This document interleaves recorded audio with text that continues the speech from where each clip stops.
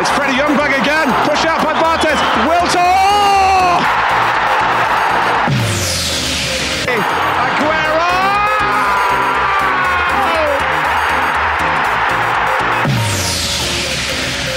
Sofa Sports News.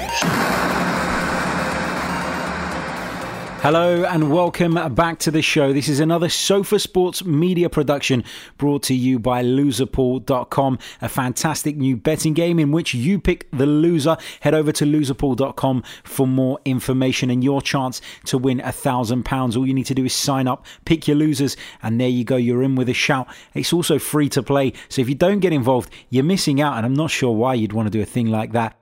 Boy, have we got a special interview lined up for you guys today. So kick back, have a seat, relax and enjoy. I'm Martin Tyler and you're listening to Harry Symeou. My guest today is a very special one. It's none other than football commentator Sam Matterface. Absolutely thrilled to have you on the show, mate. How are you? Good, thank you, Harry. How are you? Not too bad, not too bad. Keeping busy, you know how it is. Good. But can't complain. Exactly. Sam, you are, without question, one of the most renowned and the best football commentators around at the moment. You're somebody that I look up to as somebody obviously looking to break into the industry as well myself. I love speaking to people like yourself and finding out how it all began. What was your sort of career path, and did you always want to be a football commentator? You're very kind. We're lucky at the moment, I think, because there's so many different outlets that do football and so many great commentators that, it's nice that you mentioned that I could even live amongst them. It's great. And I'm very lucky to do the job that I do. Got to be honest with you. It's not really a job, is it? I get to go and watch football on a weekly basis. But yeah, it wasn't always like that. I mean, a bit like you, I was trying to break into the industry and I was doing anything that I could to try and do that. I mean, you do your podcast now, and you've got quite a few of those going on. And I think that, I suppose, when I was a kid, it was hospital radio. It was volunteering to make the tea at the local commercial radio station. It was schlepping off to Rushall Olympic versus Thamesmead Town on a Saturday afternoon for BBC Radio Ken, and trying to do reports into the bottom of a mobile phone, because I was one of the only reporters that had one, but I had it because I was working at a company where they'd given me a mobile phone. It was different. It was a different way of doing it. But I suppose the similarities are, if you graft and you just get experience, that's what I did, and you keep doing that for long enough, eventually someone might pay you a small amount of money to actually do it for work, and then you go from there, really. Absolutely. And was you ever into anything else in terms of like journalism? Was you into writing at all, or was it always going to be radio for you, always going to be commentary? Well, actually, I started, the first work experience placement that I ever did was on a newspaper, a national newspaper, the Today newspaper. That was certainly what I wanted to go into at that point. I didn't have a specific, I was told not to be specific and not to hone in on sport and not to hone in on radio or TV, just do stuff in the media, and I did that. And I did loads of different things. So I worked on the sports desk at the Today newspaper. Des Kelly was there at the time. And I did radio, some other bits and pieces. I just did it whatever anyone would allow me to do to get involved in sort of the industry as it was then. Absolutely. And like you said, hard work and graft normally pays off. So, it's all about that at this stage, isn't it? Particularly for somebody like myself. Now, Sam, you commentate for TalkSPORT, listen to you on there regularly. You commentate for ITV as well. What's been the highlight of your career so far? Because I know you must have had some incredible experiences. And like you said, watching football and talking about football for a living is the dream for lots of people. Can you narrow down to one highlight in your career? Or do you know what? I can't. And because every time I'll say probably 2012 being at the Champions League final and doing that game, and then going off to do the European Championships in 2012 and watching Spain win that in the Olympic Stadium in Kiev was a great moment, a great couple of months of watching good football. And the 2012 Champions League final when Chelsea won, it wasn't a great final in terms of football, but it was a great moment. And it had just come after the Aguero Manchester City last-minute goal against QPR. Yes. So I suppose that sweep of like 3 months was quite impressive to see Spain lift the European Championship title after winning the World Cup. I watched Chelsea win the Champions League and watch Manchester City win it in that dramatic circumstance. I suppose that was a golden summer, really. But then something else would come up, and someone will remind me that I was watching a different game, and I'll go, "Oh God, yeah, that was the best game I've ever seen." Yeah. So I think it's really difficult. And do you know what? The other day I was talking to someone about this, and another game came into my head, and I can't remember what it was now. It was that good. But I do probably around about 130 games a season, a year, really. But my season usually runs from the very beginning of August, late July, to the very beginning of the next July. So it goes on for a very long time. So I'm usually doing a game every sort of 2 or 3 days, I think. And when you've seen so many games, it's very hard to, especially at my age, to recall everything. But I'm lucky. I'm just so lucky to see so many good football matches. And I love it. I love Brighton versus Newcastle that I did a couple of weekends ago. And even though it was awful for the first 45 minutes, I loved watching games that are 3-3 and 4-4. But I also equally love it. I love watching Everton versus Manchester United the other week when Everton beat them 4-0, because it was a great story more than anything else. And there was some great football in it, but it was a great story.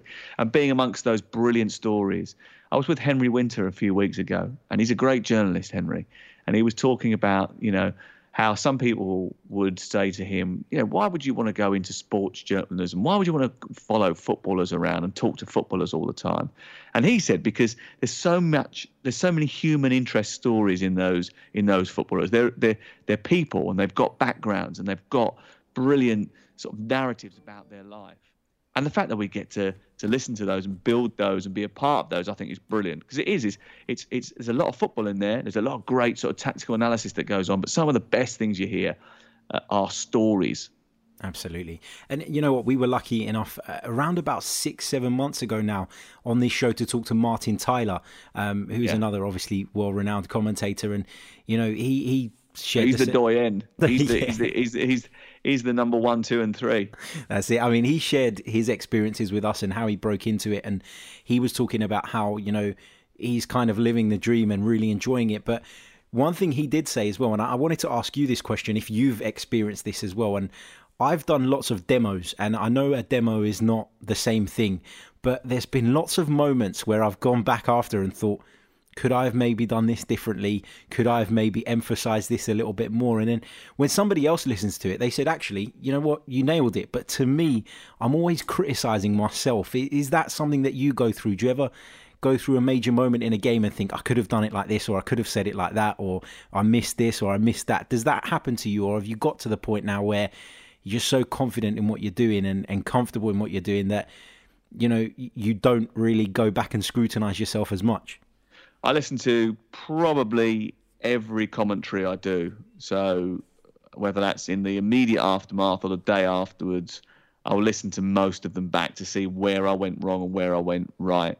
And most of the time I'll come away, in fact, all the time I'll come away saying, this was not good enough, that wasn't good enough. There's a particular thing at the moment where I keep listening back and finding the same problem keeps coming up. And I've given myself a talking to about it, but it keeps happening. And I'm like, for God's sakes, can you get a grip on this? So there's something particular that I've got my eye on trying to sort out before the end of the season, which is just to do with geography and ball geography more than anything else, which I think is so important in radio commentary in particular. Absolutely. So it's irritating me. And I get irritated by a load of stuff that I say. And you go back to big moments, talking about that Sergio Aguero moment. It was the worst bit of commentary I've ever done. It was shockingly bad. And I hate listening to it. But, you're not going to get, like I said before, if you're doing loads of games, I think I've probably done, in the 9 years I've been at TalkSPORT, about 1,200 games. Wow.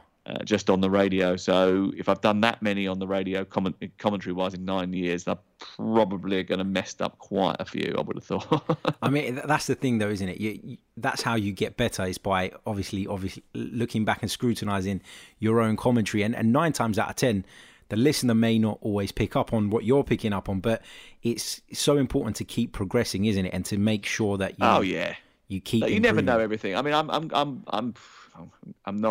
I'm not old by any stretch of the imagination. I'm still quite a young commentator in my business, I think.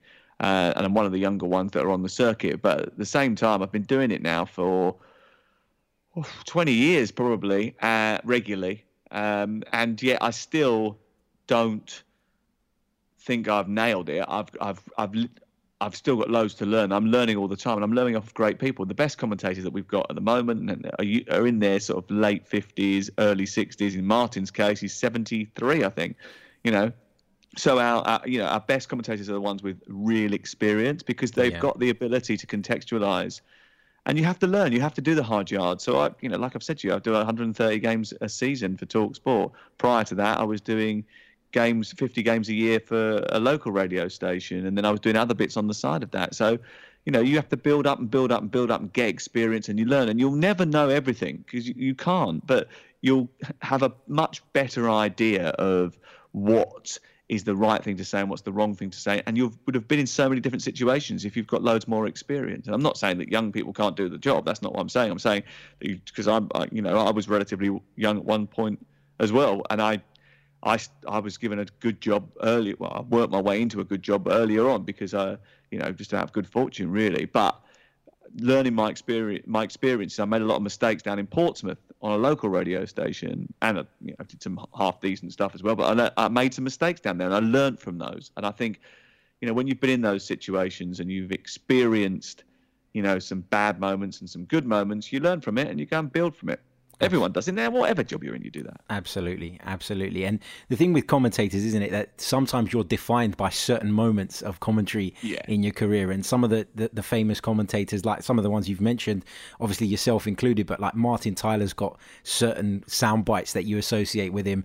Peter Drury, for me, is another fantastic one who I can't get my head around some of the things he says at the end of games, how he gets them so spot on and so perfect. But it's all part of learning, isn't it? Sam, you've been doing Dancing on Ice this year, haven't you? How has that come about? Because that is something completely different, isn't it? As all these great things come about, someone has an emergency and they need someone really quickly. They ring me up, they say, "Can you help us?" And I say, "No." And they say, "Please." And I actually got to the point where Katie Rawcliffe, who's the executive producer, and Clodagh, they came to meet me at Euston Station one Thursday morning after I've been doing a cup tie in London, and they basically just said I was doing it. They didn't really give me much choice, really. They sort of press ganged me into it and said, "Look, we need help and we want you to do it." And I said I'd do the first one, and it just gone from there. I've been really lucky because that is a really good team and a really good set of people that work on it. I mean, I mentioned Katie and Clodagh there, who are probably the top light entertainment producers in the country. I mean, they are television royalty. They're great, and obviously I work with Philip and Holly, who are television royalty in themselves. And you should see the way they work. It's brilliant, really. And I'm privileged to sit through all their rehearsals. But it's a great experience. I love it. It's a completely different experience. And again, we talked about, dealing with different situations. When you're behind the mic and Gemma Collins has launched herself onto the ice, I don't think much prepares you for that. I like that. Sam, the Premier League season, as you said, you've covered lots of games this season. It's been a very entertaining season, in my opinion. Manchester City and Liverpool, of course, fighting for the title. It's been a thrilling title race so far. The race for the top four is still well and truly on. I think the relegation thing has kind of settled down a little bit. It looks like Cardiff will be going down now as well. But in terms of the title race, I just want to get your thoughts on Liverpool in particular. And I'm not a Liverpool supporter, but I admire how well they've done to close the gap between themselves and Manchester City. And any other year, they would have been champions by now, surely. Well, that's certainly true. I mean, the points per game total that both those two teams have amassed is nothing short of sensational. I think I've been pretty consistent on this because a lot of people do like to try and find fault with the fact that Liverpool might come second or that Manchester City might find themselves without a Champions League and only with the League Cup and FA Cup to show for it. And that's not very fair on Watford, by the way. But, what if Manchester City, someone asked me this the other day, if Manchester City walked away with a cup double, would it be seen as a failure? And I said, no, don't be so ridiculous. These two teams are probably amongst the most consistent and best teams that we've ever seen play Premier League football. Now, there's arguments that can be had all over the place for the quality of the opposition, the quality of the league. I tend to think that you've got quite a few big teams, so Tottenham, Chelsea, Arsenal, Manchester United, that have severely underperformed in the second half of the season. And I mean severely underperformed. I mean, you look at that. I watched the game on Sunday, Manchester United, Chelsea, and Manchester United were the better team for the first half, but couldn't keep up with the tempo of the game, gassed themselves out. Chelsea were better in the second half. But the football from both at times was appalling. It was scrappy. It wasn't. I mean, it looked to me like these two teams, one of these two teams is definitely going to be in the Champions League next season. How scary is that? Yeah. I mean, there's a lot of work to be done on both sides there. And, Tottenham have lost 18 games this season. So if you factor in that, you can all obviously sort of pick holes in the fact that they've amassed Liverpool and Manchester City so many points. You look at the bottom, and Huddersfield and Fulham have been dreadful in terms of the way that they've performed. And you can then, again, ascribe the totals that Manchester City and Liverpool have got to some of that. But ultimately, you have to give Pep Guardiola for the credit of constructing a team that are so consistent over 2 seasons that they're going to almost touch 200 points in 2 years. They may get 198 points over Incredible. 2 seasons, which is absolutely unreal. Liverpool have gone from being 20 points back from Manchester City last year to being within 1 point of them if the season ended now. 1 point. And they've done that they bought a goalkeeper and 2 central midfielders. Yeah. And both those 2 central midfielders took 6 months to get into the team. So and they lost Alex Oxlade-Chamberlain for almost a whole year. Yeah, exactly. I was just going to say that. Yeah. So I mean, it's just been remarkable, and we're really lucky to watch it. We're really lucky to see how it unfolds, and whether it ends with Liverpool winning the title or Manchester City winning the title, whoever lifts the trophy deserves a massive round of applause. And they deserve all the credit in the world. But the person who finishes second also deserves credit for being an absolutely brilliant football team, one of the best we've seen. Absolutely. Sam, just lastly, what have you made of sort of the remainder of the teams that are sort of fighting for the top 4? Of course, I'm an Arsenal fan. Everybody that listens to this knows that by now. I've not been totally, what's the word to use here, totally convinced by Unai Emery's first season. I'm not saying that he's had a bad season by any means, but I think that Arsenal are in the position they are in terms of fighting for the top 4 because of the circumstances around them, more than the fact that they've improved a great deal. What do you make of that whole race? Because, of course, at one stage, United were 11 points behind Arsenal, and it seemed as though, they were out of it. Then it sort of swung again. Tottenham have had a bit of a bad run, and they're sort of dragged themselves back into the mix when in truth they should have been clear from it all. Chelsea are very inconsistent. Who do you think is going to end up in that top 4? Well, Chelsea now should, because they've got a 3-point gap with 2 to play. So Chelsea should nick that place. Tottenham obviously should as well, finish in 3rd position. But Tottenham lost again on Tuesday night, and they've got a big Champions League semi-final away day to come. They've got not the easiest fixtures in the world, but not the hardest fixtures either. But then it doesn't seem to matter, really, does it? I mean, these 4 teams have thrown away points that you wouldn't expect them to throw away in the latter end of the season. Yeah. It's worth pointing out Chelsea went on a fantastic run at the beginning of the season and were very, very good right at the start of the campaign. Manchester United then were absolutely brilliant in that Christmas to March period when they won a lot of games. Tottenham were really good at the first half of the season, awful in the second. Arsenal have had spells, haven't they, where they've gone on and won a lot of games and caught up and closed the gap. What it tells you is that all 4 teams below Manchester City and Liverpool are probably just about the same in terms of their ability. I don't know how it's going to end. I mean, Chelsea and Tottenham should get those places, but they might not. You never know. Anything can change over the next couple of weeks because it's been so unpredictable. I think when you look at the Premier League, I mean, I looked at the Championship. The Championship was supposed to be the most unpredictable league. We go into the final game of the season this weekend, and nothing is going to change. Everything is as it is right now. It's done. A game out, and that doesn't happen very often. It's the worst scenario possible for a broadcaster if you get to the final day of the season and there's literally nothing on it. Nothing. I mean, West Brom could change places with Leeds. That's probably about it, really, realistically.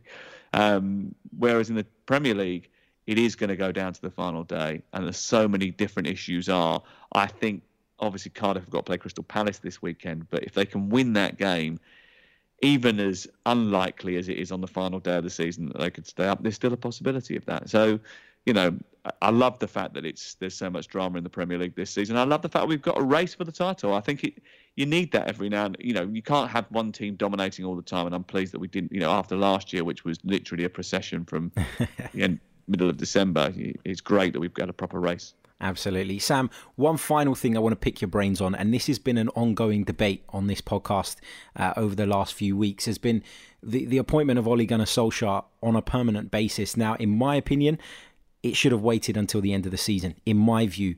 What's your view on it? Because I know the form has suffered. I don't necessarily put it down to just that. But were United correct to appoint Ole Gunnar Solskjaer? Had he done enough to secure the job at the period he did? And what are your thoughts on it? Is he the right man to take them forward?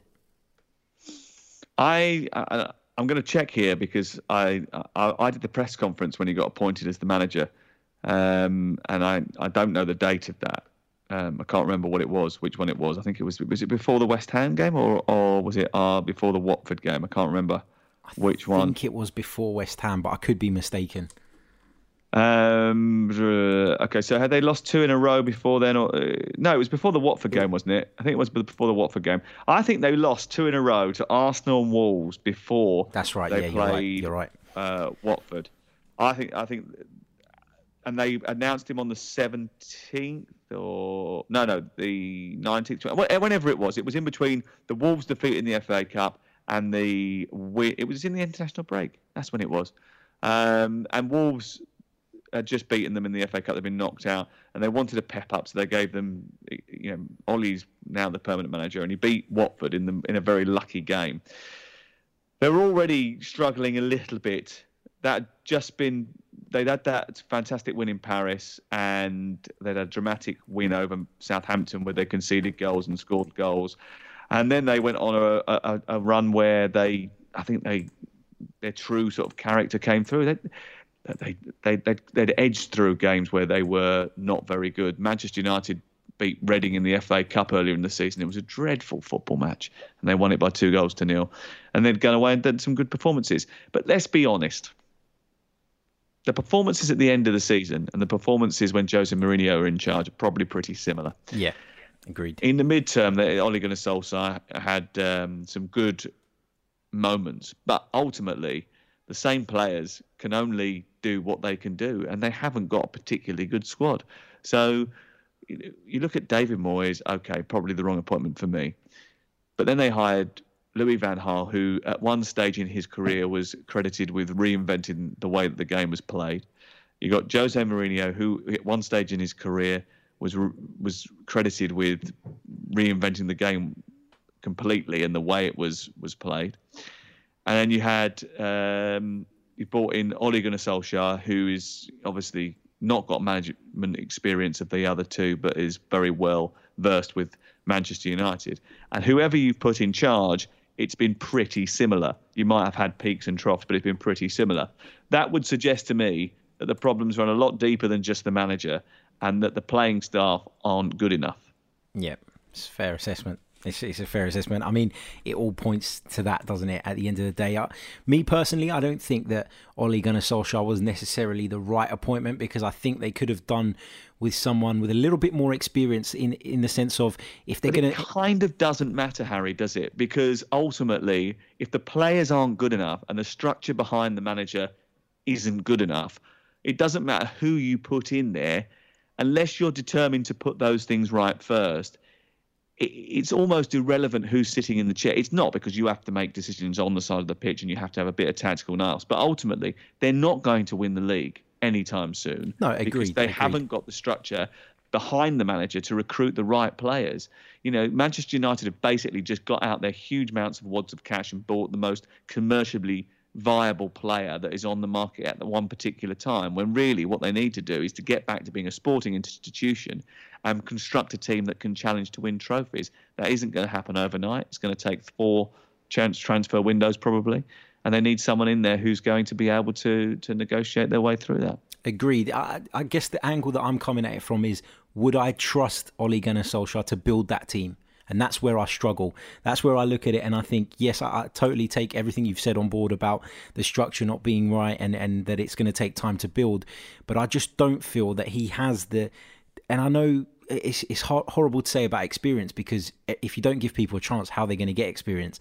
But for me, I just feel that this rebuilding job might be a little bit too big for someone like Ole Gunnar Solskjaer. And that's kind of where I'm on the fence about it.